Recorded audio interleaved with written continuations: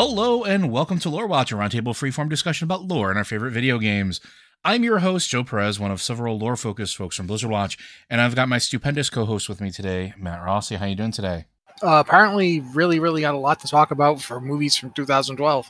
We do, and if you're interested, by the time you're able to listen to this, since we generally release these on Tuesdays, that means you should probably stop by the Blizzard Watch podcast for our pre-show, because that's usually when this stuff carries over. But we're not going to talk about old movies or movies from the early 2000s at this point. We are going to be talking about your questions.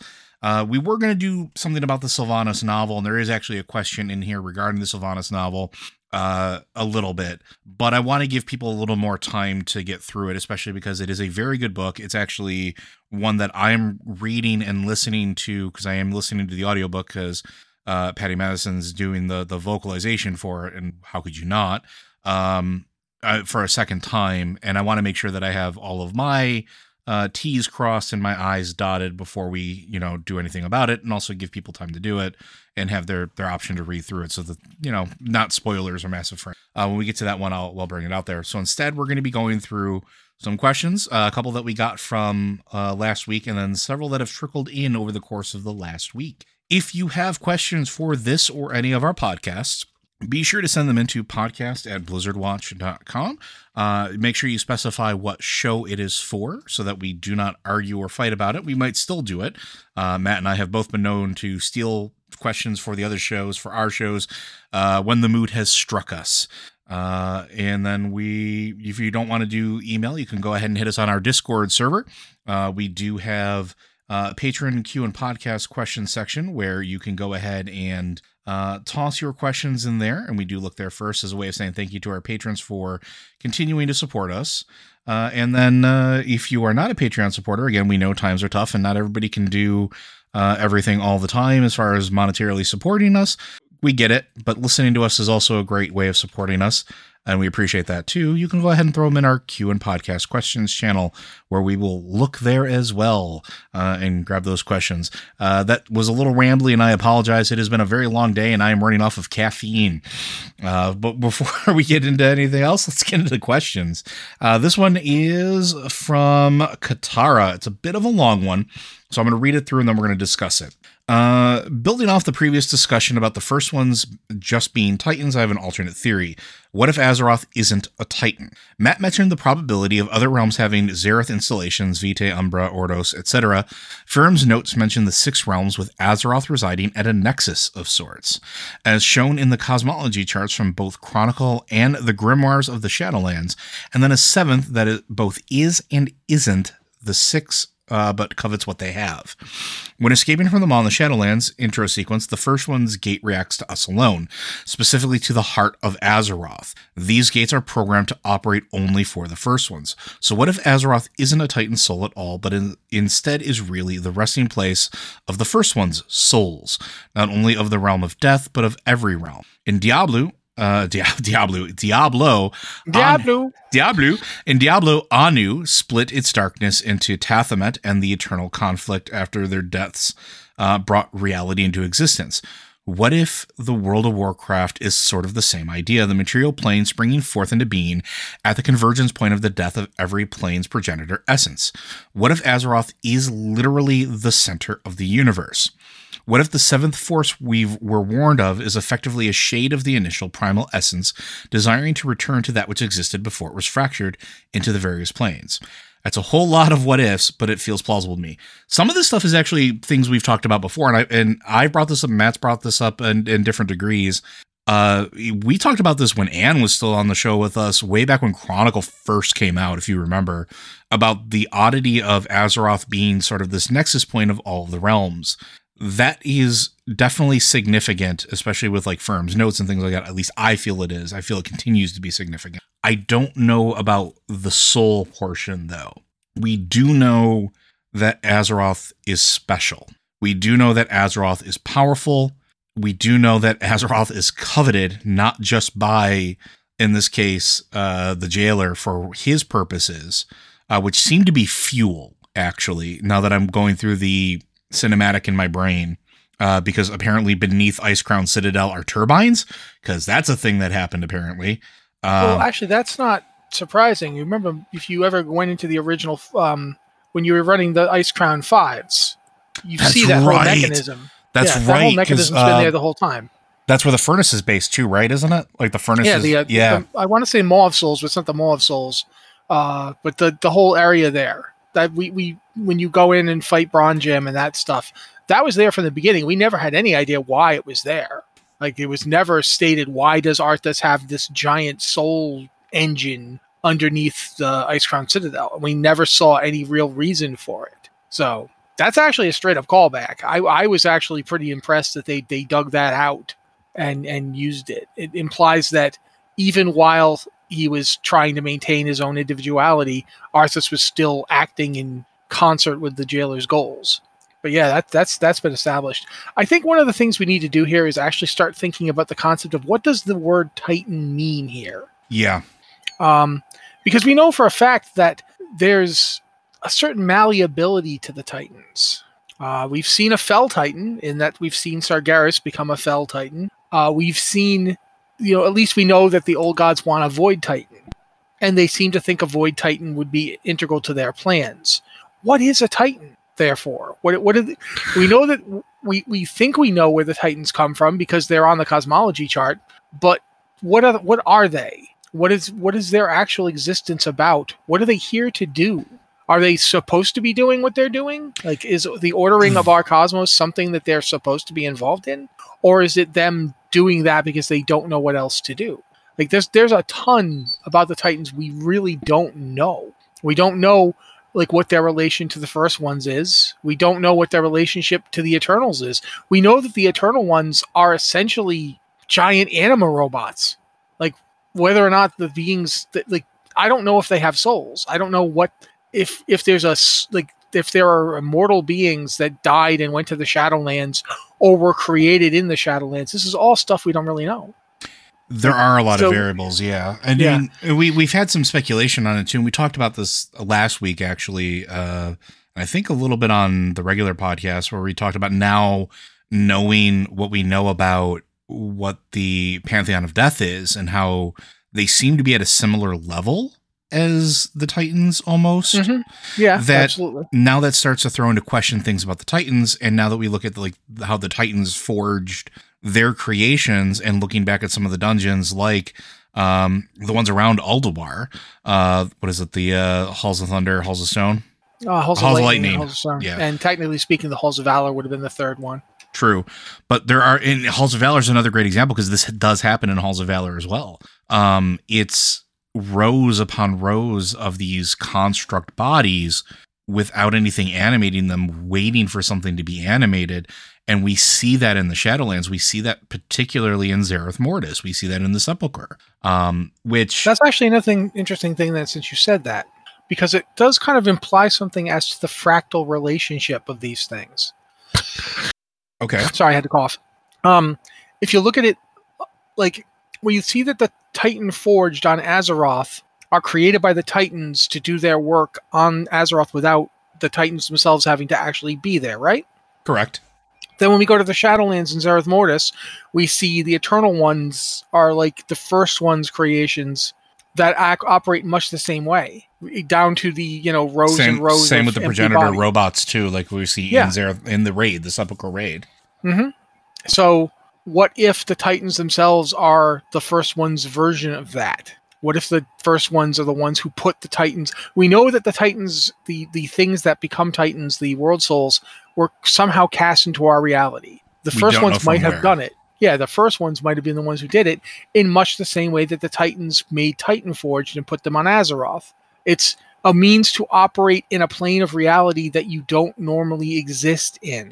Because that's another thing. Sorry, not to cut you off, but like now you got me thinking about it, because that's one thing that does come up a lot is the veil between the planes, right? That was a huge thing as a catalyst for the Shadowlands to begin with, is that there is a barrier that does separate our universe from the other planes of existence. This is why, like, to go to the Emerald Dream, you need to have a portal. You need to have a way in. You need to have something that tears through that barrier. Same thing with... And that's how the Legion, comes from the various, the Twisting Nether to our reality. They have to make portals. Yeah, which is why they needed the Sunwell in the first place at one point. That's why they needed the incredible power that they did. That's why they flung... the Lich King, they flung the Helm of Domination and Frostmourne into our world instead of having somebody carry it there. These are all because they couldn't breach the barrier except for small gaps or small moments, right? Yeah, like the whole bit about where the Avatar of Sargeras was all about the fact that Sargeras couldn't penetrate by himself. Which is why he fractured his soul and sent a piece of it into Animate a Construct. And think about this, too. The very existence of the old gods is the same principle from the Void Lord's perspective. It is, yeah. Ooh, yeah. They threw something of themselves into our reality. What if when the Titans call Azeroth the final Titan, it might literally be the last thing that was cast into our reality. It might be or it might be the thing they're constructing to do that from Azeroth's end into another existence. I don't know. There's lots of possibilities here. I actually have a theory on this that I've been thinking about a little while, and I want to run it by you, Matt, and you, our listeners, and see what you think about it. I'm starting to think that the reason that Azeroth is so important is that Azeroth isn't necessarily exactly a Titan in the traditional sense, not in so much that it was solely cast into the plane. But I think there might be something to this just with how the world is and some of the stuff that we've seen throughout the history of it. Everything seems to be an amalgamation point on Azeroth. What if that's because Azeroth is the remnants of what was flung in from all of the realms?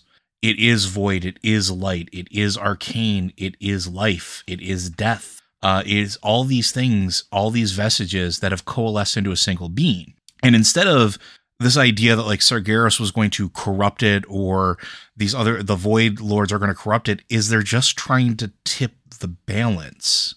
They're trying to tip it so that one thing is more than the other, is more than the sum of its parts. Because a lot of the other worlds we go to, yeah, there's magic and stuff like that, but they're always so... ethereal is not the right word.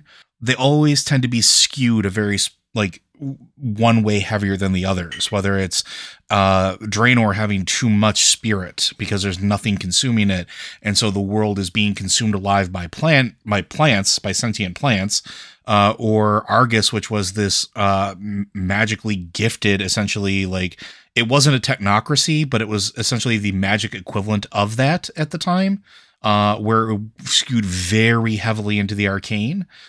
Before the light and before everything else, before we brought that to them, everything sort of like teeters one way heavier than the others. But on Azeroth, it's not necessarily the case. Everything sort of, I don't want to say balances across itself perfectly, but everything can exist here. There is no one thing stronger than the other, right? Like, look at the classes we play in as well. Like priests, they're equal parts light and void. We have warlocks that exist alongside of the arcane casters of the Kirin Tor. We have a lot of the stuff that seems to indicate that, unlike other realms that we visited or areas that we know about or hear about or have been told existed, we are sort of this weird balance point. We are this weird nexus. What if that's because Azeroth itself is just a compiling of all of it? What do you think, Matt? Am I completely off my rocker?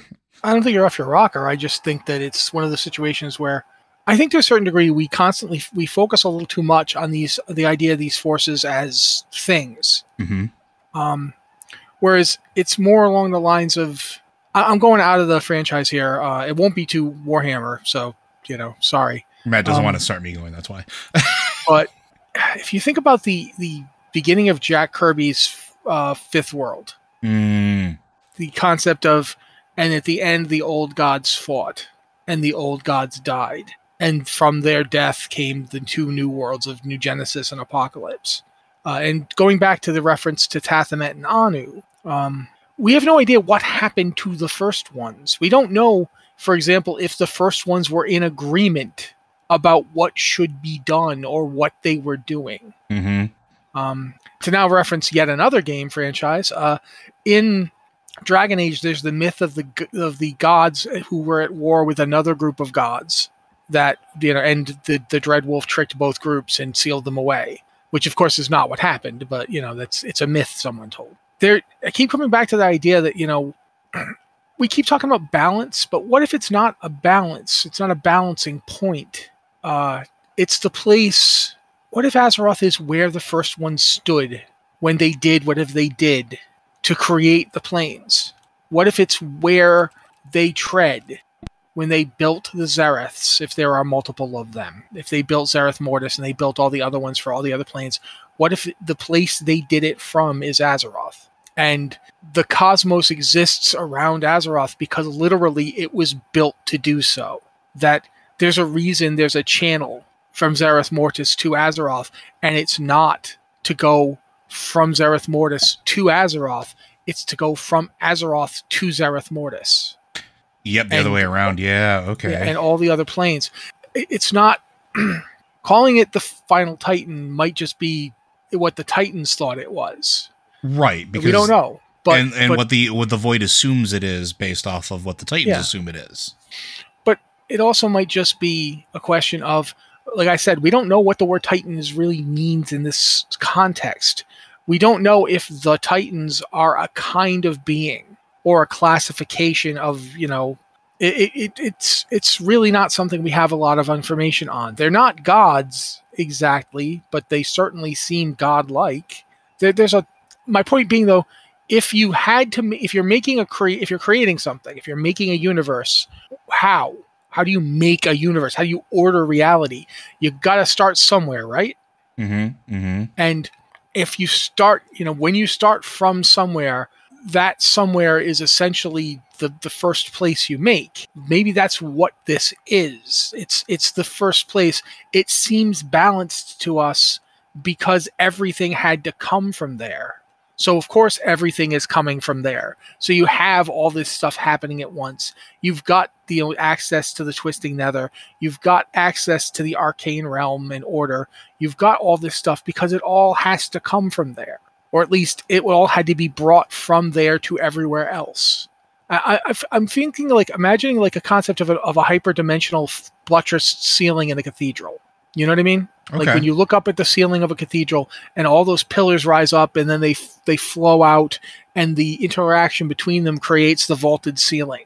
Like imagine if existence, all these planes of reality are coming out of pillars and vaulting into their respective realities, and it's all anchored in Azeroth. And that's why you need Azeroth to remake it. They used to talk about how the Emerald Dream seemed to be the blueprint for Azeroth, but what if it's the other way around? If Azeroth is first, the blueprint. Yeah. Azeroth is the blueprint for everything. And because of that, it's certainly they used to say this is what Azeroth looked like before it was corrupted. Well, it kind of would look like that because would be where it was mirroring. If you look at think about the Shadowlands as a reflection of Azeroth, because they seem awfully Azerothian, don't they? Like you wouldn't expect a Plane of the Dead to just be like another realm that we just go to and walk around in, but that's what they are. They're just versions of Azeroth. What if everything is a reflection of Azeroth? Like we get to the Arcane Plane and it's just some for lack of a better term, arcane version of it. It looks similar and familiar because it has a familiarity because we were the Look at the elemental planes. They were created by Titans and Titan Forge, but they're essentially just reflections of Azeroth. When Helya creates a plane, she creates a reflection of Azeroth. That's all these things are because that's all they have. They can't be anything else. And it would explain why it was so, I don't want to say so easy, but why somebody even of the power level of Helya would be able to tap in and create those planes, even with the Titan facilities and things like that.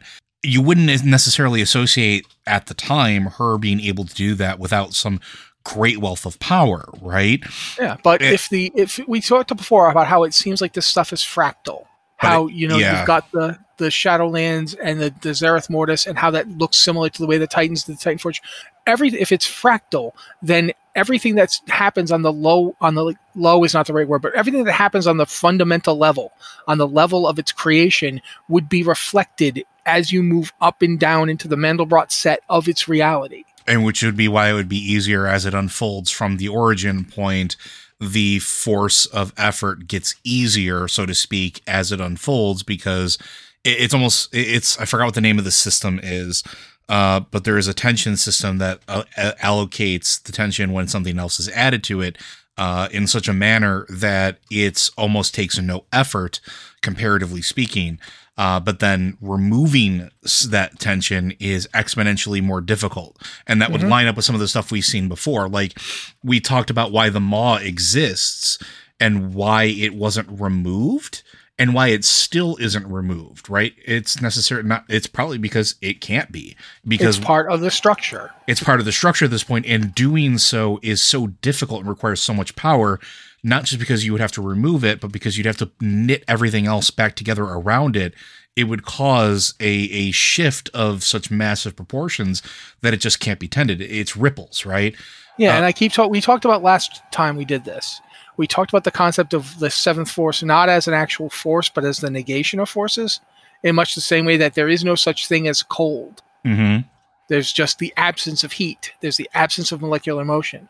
If you have a structure that is set up to perfectly emanate and reflect itself and to create reflections of itself, like ripples in a pond. To constantly grow and constantly create, such we've seen for the creation engine in the middle of Zereth Mortis. Mm-hmm. But now think about what happens when you disrupt it. Mm-hmm. That's the problem. Think about arches. This is a really simple metaphor, but imagine this entire system is a series of vaulted arches. Arches are great if you put pressure on them from the top. If you put weight on an arch, arches are great at holding the weight. They distribute it throughout the arch. Arches are terrible if you come at them from the underside and punch through them. Or from the side if you knock the keystone. Yeah. If they can't distribute the weight, then an arch will fall apart. They're great for construction, but you have to be aware of shearing forces and so forth. What if that's a metaphor here? It's not literally what's happening, but you think about it that way. That this entire creation is so elaborate and so advanced, and it's making a reality. Did they do it on purpose? Did they mean to do this?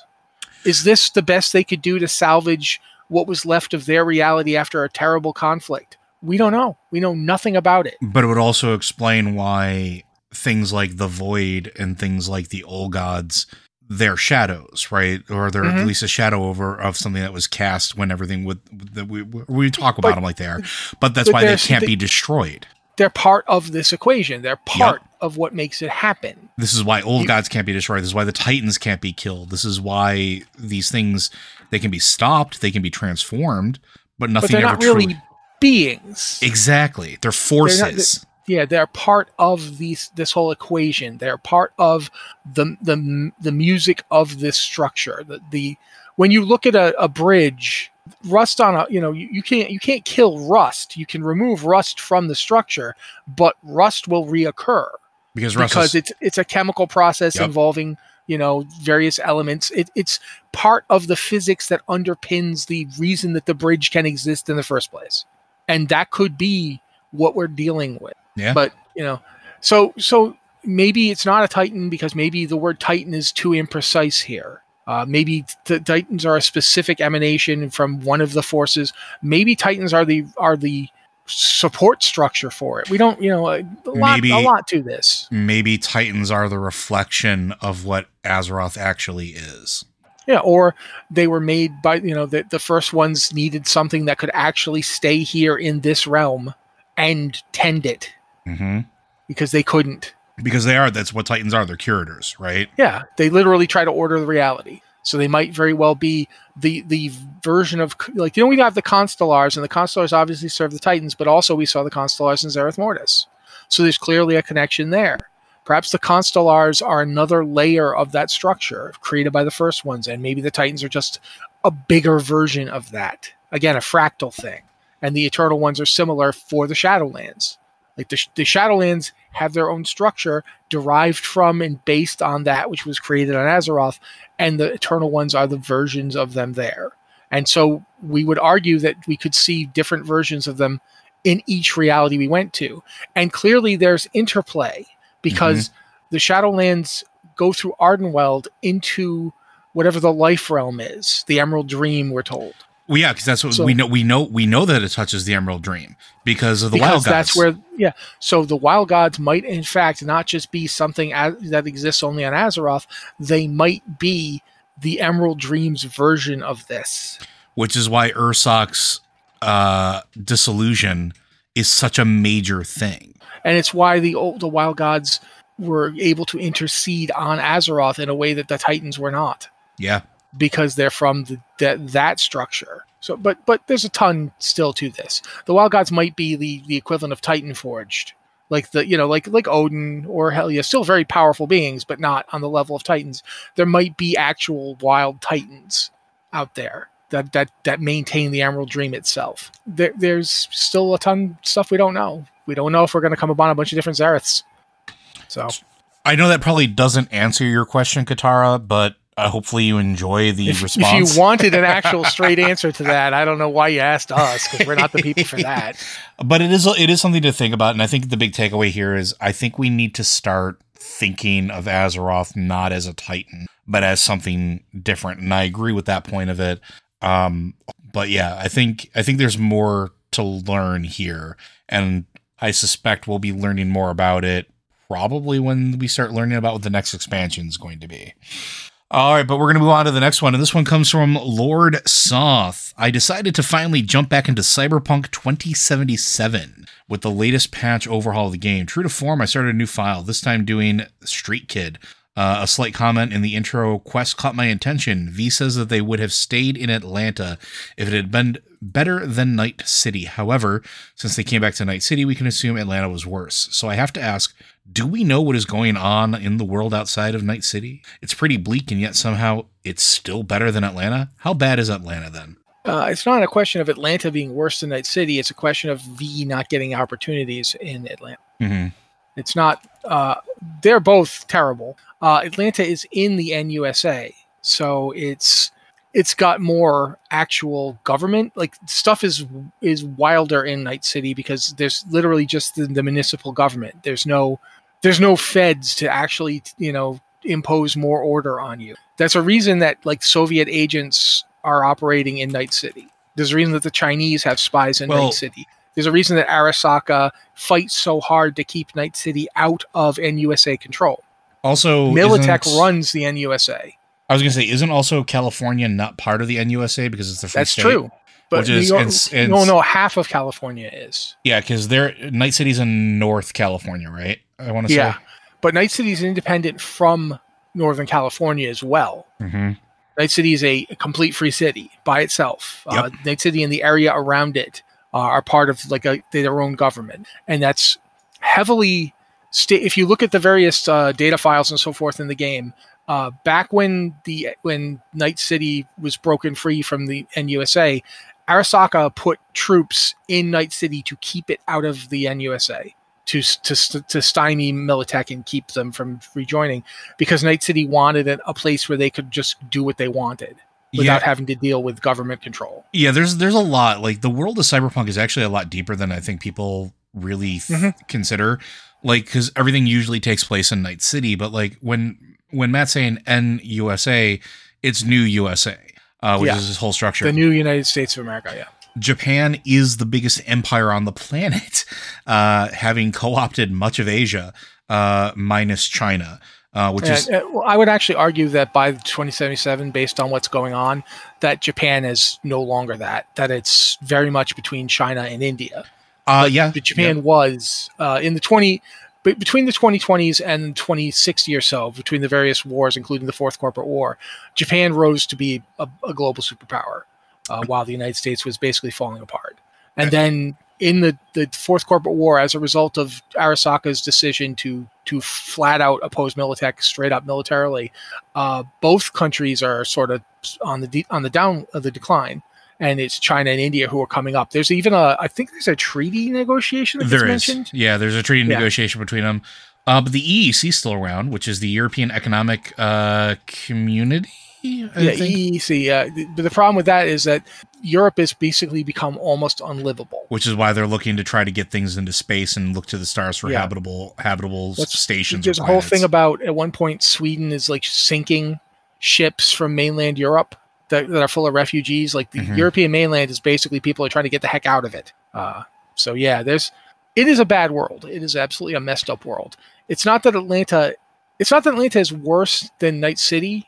Exactly, though, I would argue. It's that Atlanta is, it's right in the middle of Militech. It's in 2077, but it starts in like the 2030s. As the NUSA ramps up and starts trying to unify the former United States, the area that you'd call New York, New England, and Washington, D.C. is basically one gigantic city. Mm-hmm. And it goes straight down the coast. It goes into Atlanta.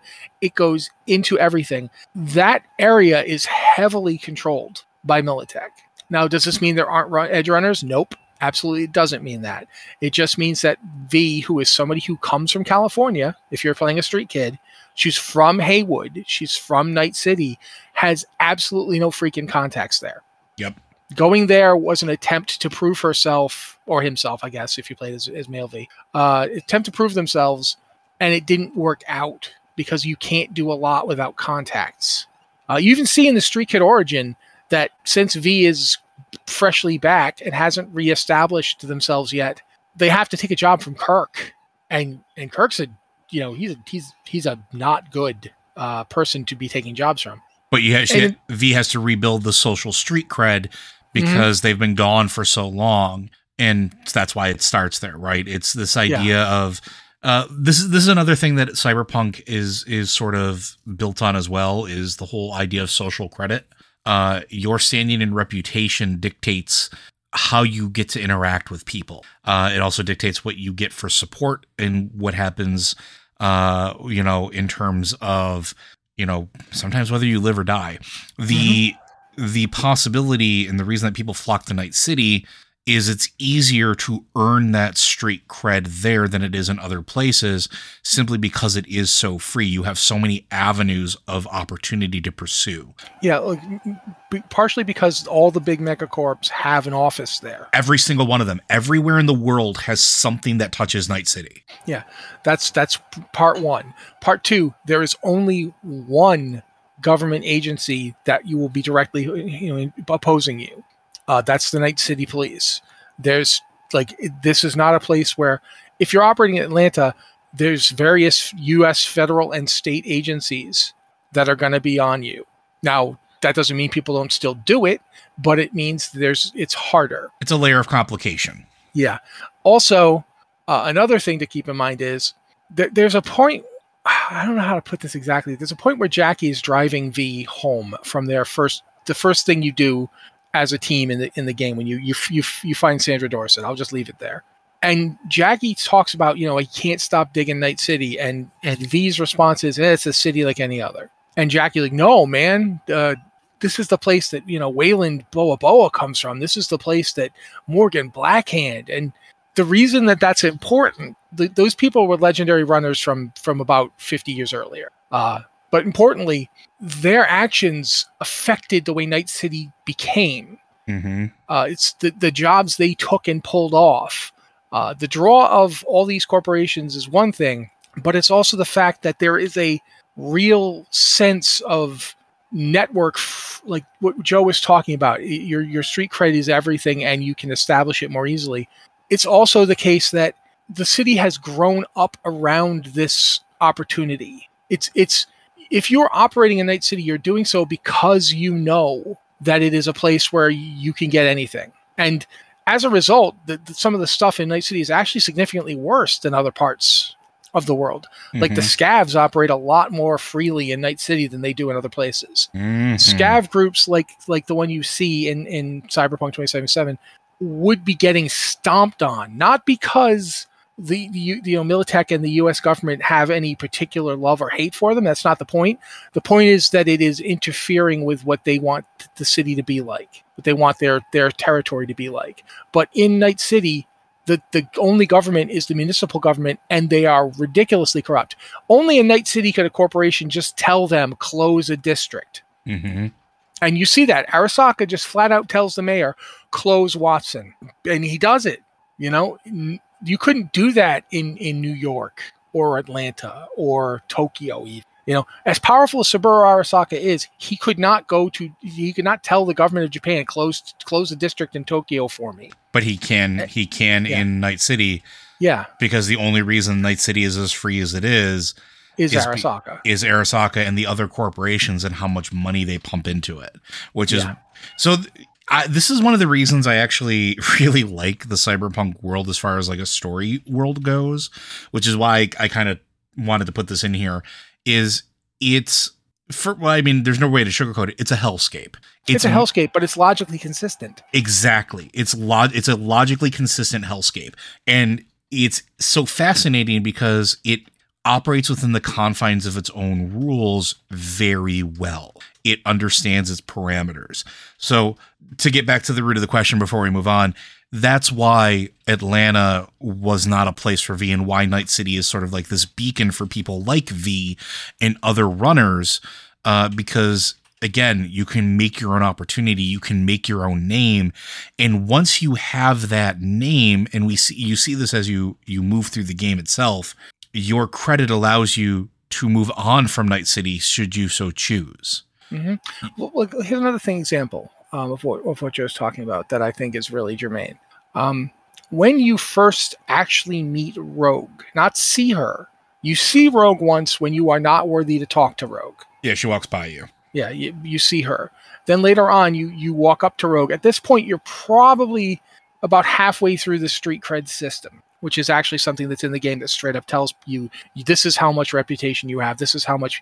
You're about halfway through it when you finally get an audience with her. And she's no nonsense, matter of fact, doesn't have time for you really. Just takes your money, does a job for you. By the end of the game, you can walk into the afterlife and talk to her. You just walk up to her and talk to her. And she addresses you. She recognizes you. That's literally the game itself showing you how far along you've moved. And it is part and parcel of the world that these people live in. There's a reason that I don't know. This would be spoilers? No, I don't think so. This way. No, there's a reason you don't haze your fixer, to use the phrase from the game. It's not that you like your fixer. It's not that you think fixers are great. It's that fixers literally hold your reputation in their hands. Mm-hmm. They're the ones who give jobs. If they blacklist you, you don't get jobs. If you don't get jobs, you can't build your rep. So there's an interplay here, and it's really a big part of the game, and it's really amazing to watch it unfold as you take jobs. And in the 1.5 patch, they actually changed the game so that it's even more part of the story is that as you do things for fixers, they give you more work. And they tell you, yeah, you've done what I wanted so far, and you've done it well. And okay, here's some more work. And eventually, you hit a point where you've made it with them. They know who you are. They know your quality of work, mm-hmm. and you've built that rep. And it's the same everywhere. Mike Pondsmith is an amazing game developer, by the way. He's the one who developed the original Cyberpunk 2020, which this is based on. And he's doing Cyberpunk Red now, which I believe is set in 2045. And he from the beginning, he understood that this was a vehicle to tell specific kinds of stories. And that's what he built into it. And that's what's still here in the video game. So yeah. I'm going to shut up now, though, because I can gush about this game a lot, but we have other things to talk about. I wanted to include it here because we talk about WoW a lot, and WoW is a very vast game that has existed for, in universe terms, 25 years, as far as that goes, 30 almost. Oh yeah, we're getting more we're talking the early 90s when it started. Yeah. So it's been around for a while, but we accept that it's vast. I like pointing out games like Cyberpunk, at least in terms of story and depth of lore, because it's been around longer. And it's not just a video game that existed now. The video game is based off of a world that has existed since the 70s. Like it is major stuff. So I like talking about it whenever I can. But we're going to move on from that one. Hopefully that answers your question, Lurtsoth. We're going to go on to our friend Verdigris, who asked us,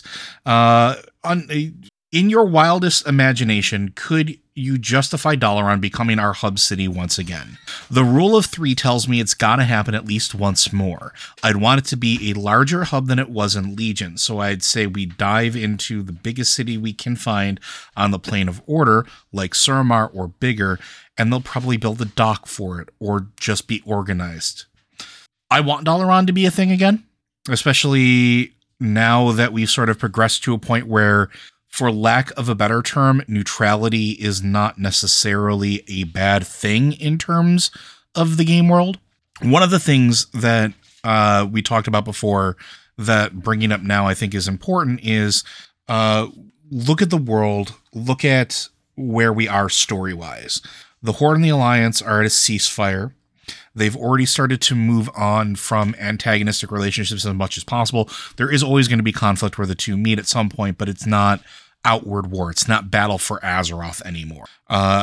Neutrality, working together in collaboration is a lot more feasible now, which means neutral cities like Dalaran, could become a thing again. Because you're going to need places that operate outside of Alliance and outside of Horde areas of control that maybe are encompassed by both, or at least aren't governed by those technical bodies, where players can safely mingle, where members of both factions, while things are still being kind of figured out, have a place to go. And I would have zero issue if Dalaran was part of that spark of a place where something like that could begin to take root. Maybe Dalaran becomes a central point. Maybe it becomes the middle of the hub of the city that springs up around this neutral area, or whatever the case is. This is gonna, not to sound too nerdy or whatever. One of the things I really like is city planning and city design. Always been a passion of mine. And one of the things that always interests me is that Frederick Law Olmsted designed a city concept where everything revolved around a central location and spun out from the middle like a wheel. And as you got further from the center of the wheel, which in this case would have been like a downtown area or a main hub area, that's where you would have your residential areas. And then from those residential areas, you'd have your rural, like farmish type lands on the outskirts of it, so that everything was tiered and layered. I could see something like that happening with Dalaran, where Dalaran settles down as a neutralish location, and then things start to spring up around it that sort of feed and reinforce that. Not unlike what we just talked about with Night City, but maybe less political corruption, who knows. But I could absolutely see a world where Dalaran becomes that piece. What about you, Matt? Have we had a swear yet? You can say one. We have one. Okay. Back in Warlords of Draenor, they teased me with the concept of us getting to see Shattrath as it was before everything that happened that led us to the world as it was in the Burning Crusade. And then we didn't actually get to go in. And that is some weak shit. That's my one. There it is. I want Shattrath. I want it as a hub. I want it. I mean, we can be going. Imagine if we were doing an expansion that was all about traveling to the various planes. Outland is a great place to start. Outland would, because it's right in the middle of the freaking twisting nether. It's a great place to leap between worlds. And Shattrath could be our hub city. Except I'd like to see it rebuilt. Rebuild it. Spend some time fixing it. One of the things that I really feel like I've always felt this way. The biggest missed opportunity of Warlords of Draenor wasn't anything that was in Warlords of Draenor that I thought was bad, because I didn't think it was a bad expansion. I don't think the stuff that was there was bad. It's all the stuff that you didn't see. Like that area to the south, like that's the ogres came from. You see a little bit of it on some of the maps, but you don't ever get to go there or anything to do with it. What's there? Instead of being on a floating island in the middle of the twisting nether, we had a whole planet, and we didn't go to anything aside from the stuff that was just related to the chunk of floating rock that we already knew about. You know, we didn't get to go to Farallon at all. I'm like, and the other thing that keeps coming up, and I understand that they were never going to do it. It wasn't the story they wanted to tell, but there is like this is a place 30 years back in a different timeway. What's going on in that world's Azeroth? When the Legion never shows up, what happens to that world? Do the old gods run rampant? What is the Jailer's plan without the Legion and without Arthas and without the Lich King? How does his plan go forward? What does he do instead? You know where I'm going with this? Like, that plan was thousands upon thousands of years in the making, and then suddenly there's no Scourge. Like, how does he get the Scourge to happen anyway? How does he do it? What does it look like? I realize this is not stuff that we were going to get, but it's stuff I think about constantly. I'm not so much concerned with quite frankly, if I never go to Dalaran again, I won't care. They've used it a couple of times, but if they did bring it back and used it in another expansion, I wouldn't be particularly upset either. But I would like the idea. I like the idea of it being different when we go back. Yes, like it's maybe they landed it. It used to be part of a much bigger city. It used to be in the Dalaran Crater. Maybe they put it back there. Maybe they expand it. It is right outside of Lordaeron, isn't it? Yeah, the Dalaran Crater is right on the other side of the lake. You could see Lordaeron from there, but maybe they don't put it back there. But maybe they expand it. One thing they do have to do is eat some crow and talk to Jaina a little bit, because that was some B. I like that Khadgar and Jaina had that little moment. That's a 9.2 spoiler, I think. Was it 9.2 or 9.25? I think it's 9.2. I think it's 9.25. I don't think it's happened yet. But they got a little moment with Khadgar and Jaina. That's great. I don't mind that. But I would like to see, like, Dalaran shouldn't just be okay. It's the same map again, because we've done that now twice. We've seen Dalaran. We've seen that map. I would love it if we go back to Dalaran and now it's bigger or it's different. Maybe they've built up. Maybe they've got, like, they've done stuff with that part of it that was floating underneath of it. The part that got ripped out of the ground. Just, the idea that Dalaran has moved on, that they've done things in this time, because there's a lot of stuff after the end of the Legion invasion. What are the mages doing? I mean, Malygos has been dealt with. The dragon aspects don't control magic anymore. What are they doing? Well, I think we're about to find out. But that's a whole other thing. Yeah, but so do I have a problem with Dalaran coming back? No, absolutely not. I would think it would be kind of cool, actually. But there are other places I think we need to revisit too. And like I said, Shattrath, absolutely one of them. I want to see Shattrath again. I want to know what's going on there. But I mean, think about this. Like, you mentioned Suramar. What's up in Suramar? Now that it's essentially a part of the Horde, right? Yep, it is technically a Horde city. What's going on with that? How come we don't ever get a portal to Suramar? Why don't we, you know what I mean? Like, it has not been integrated into the Horde the way other cities have been. Yeah, I mean, even in game, like, I think you as a Nightborn, you have access to a single ward of the city and on neutral form, right? So, like, let's explore more of that. And what are the Void Elves doing? Where do they live? Do they live just in Stormwind? Like, imagine if we had like an expansion that opens up with like all those former High Elf settlements that are like in neutral territory or even close to Alliance territory. What if they've resettled them? What if the Lawful what is it? Right near Airy Peak. I was gonna say now that we also have the Scourge essentially being contained, and there's no Lich King to really drive them forward anymore. Like, do they reclaim some of the old elven towns? Well, we know that the Scourge is actually coming back. That's something we know that's going to happen. Like, that's going to be happening in this expansion. But yeah, imagine if there's like competing Void Elf, High Elf, and Blood Elf groups in various old High Elf lodges. For that matter, or better yet, the elves just decide to go, you know what? Let's be elves again.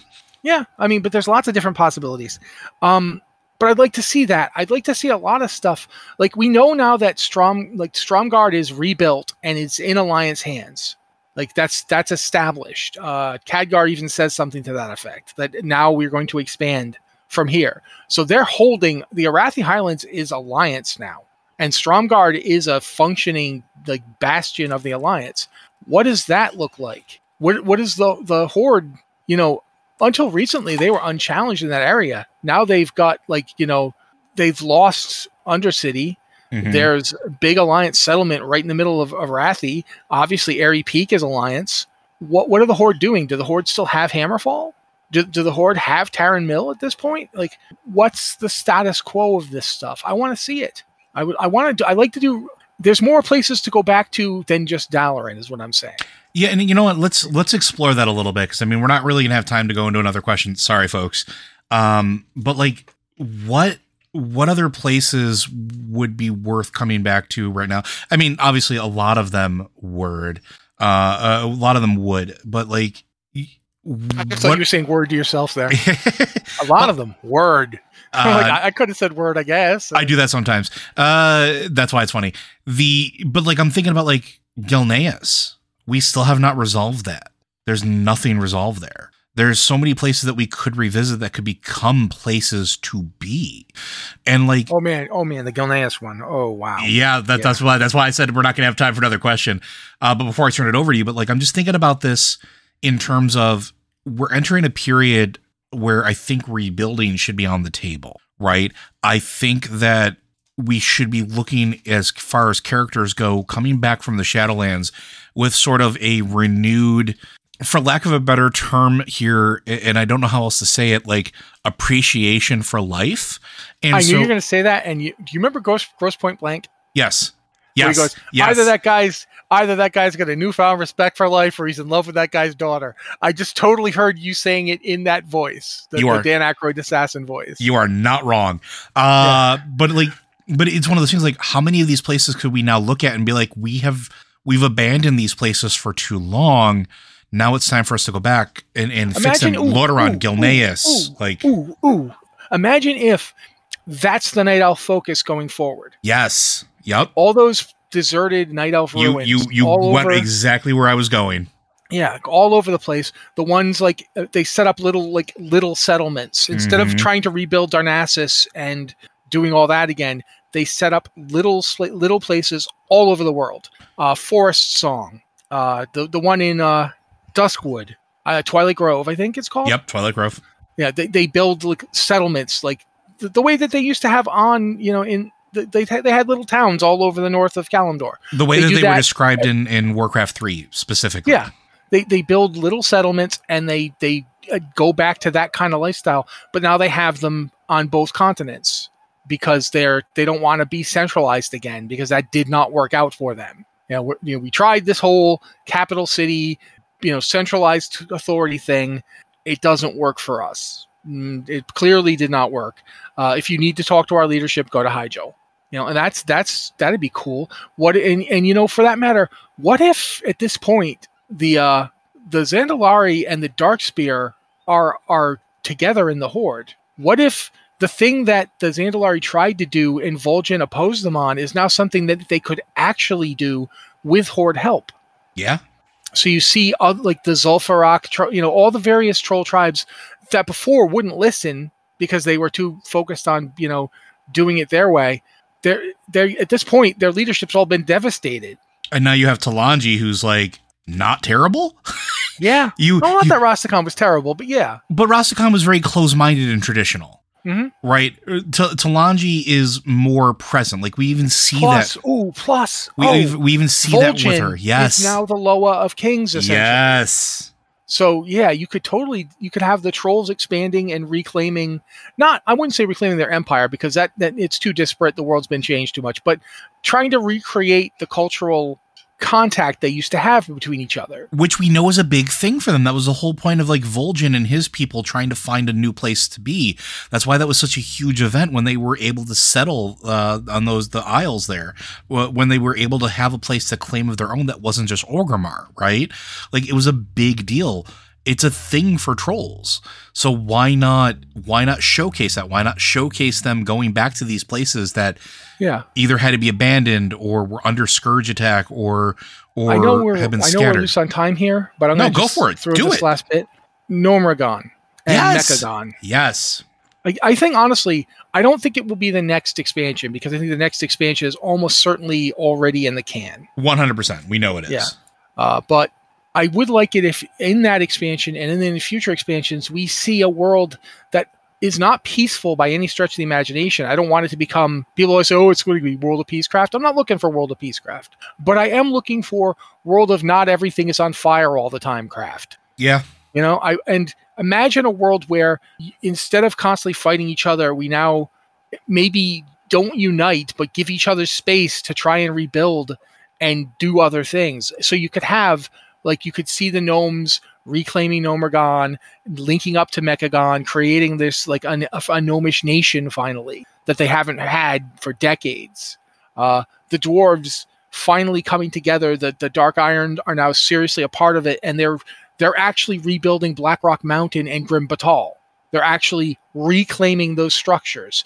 This could be the theme of an expansion. Yeah. Reclamation, I mean, and you could have it. You could have the elves. Maybe imagine a time where you get I can't remember her name. Thalyssra, Lorthamar, and Tyrande in a room together talking. Maybe not tremendously happy with each other. You'd have to include what's her name, Windrunner. Why can't I remember which one's the Void Alleria. one? Alleria. You'd have to include Alleria, but yeah. You'd have the elves basically saying, all right, we don't necessarily trust each other, and we're too different to ever try to go back and be one people again, but we are all elves. Mm-hmm. And this world is not going well for us as a people. And we need to actually be at the point where we can talk to each other.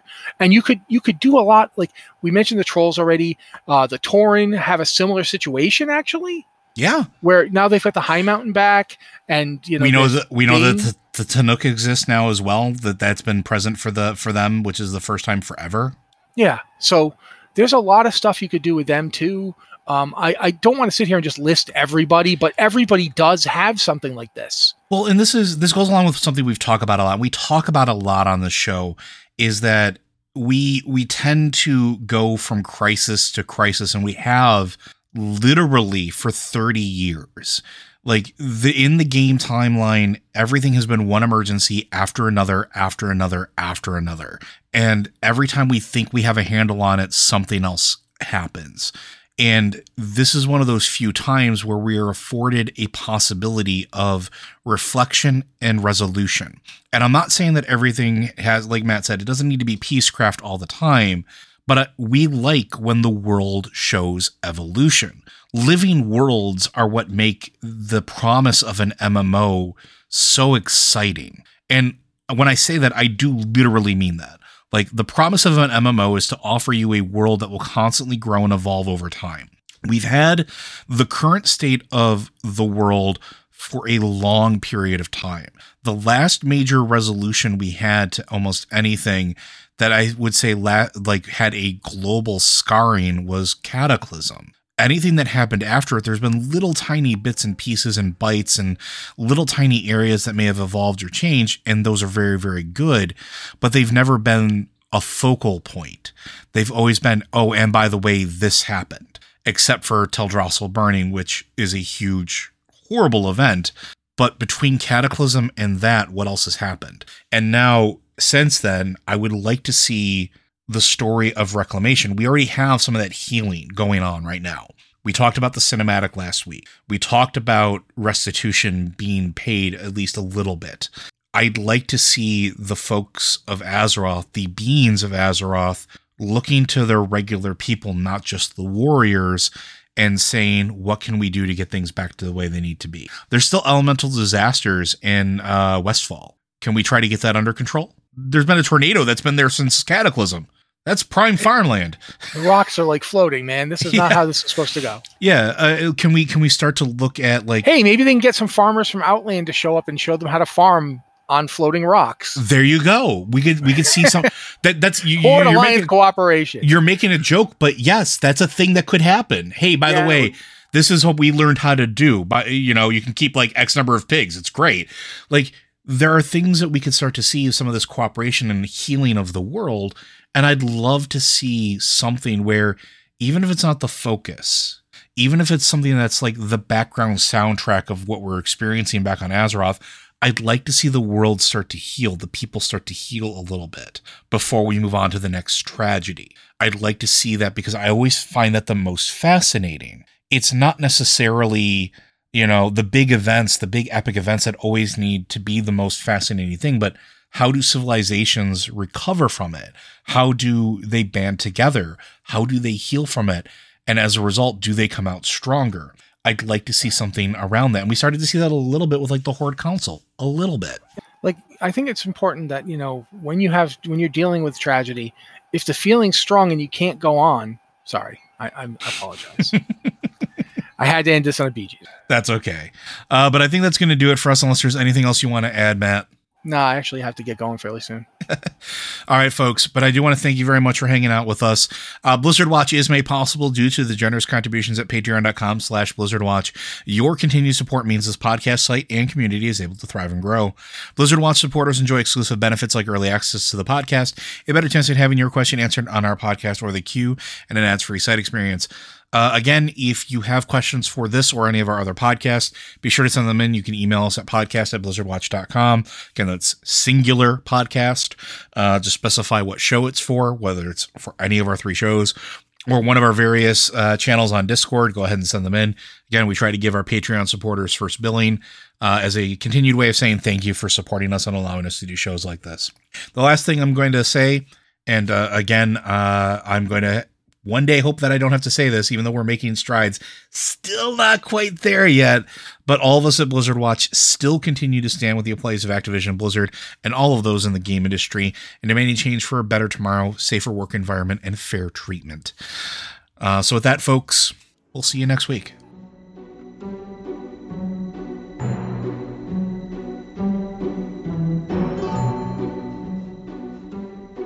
Pumpkins! And pigs.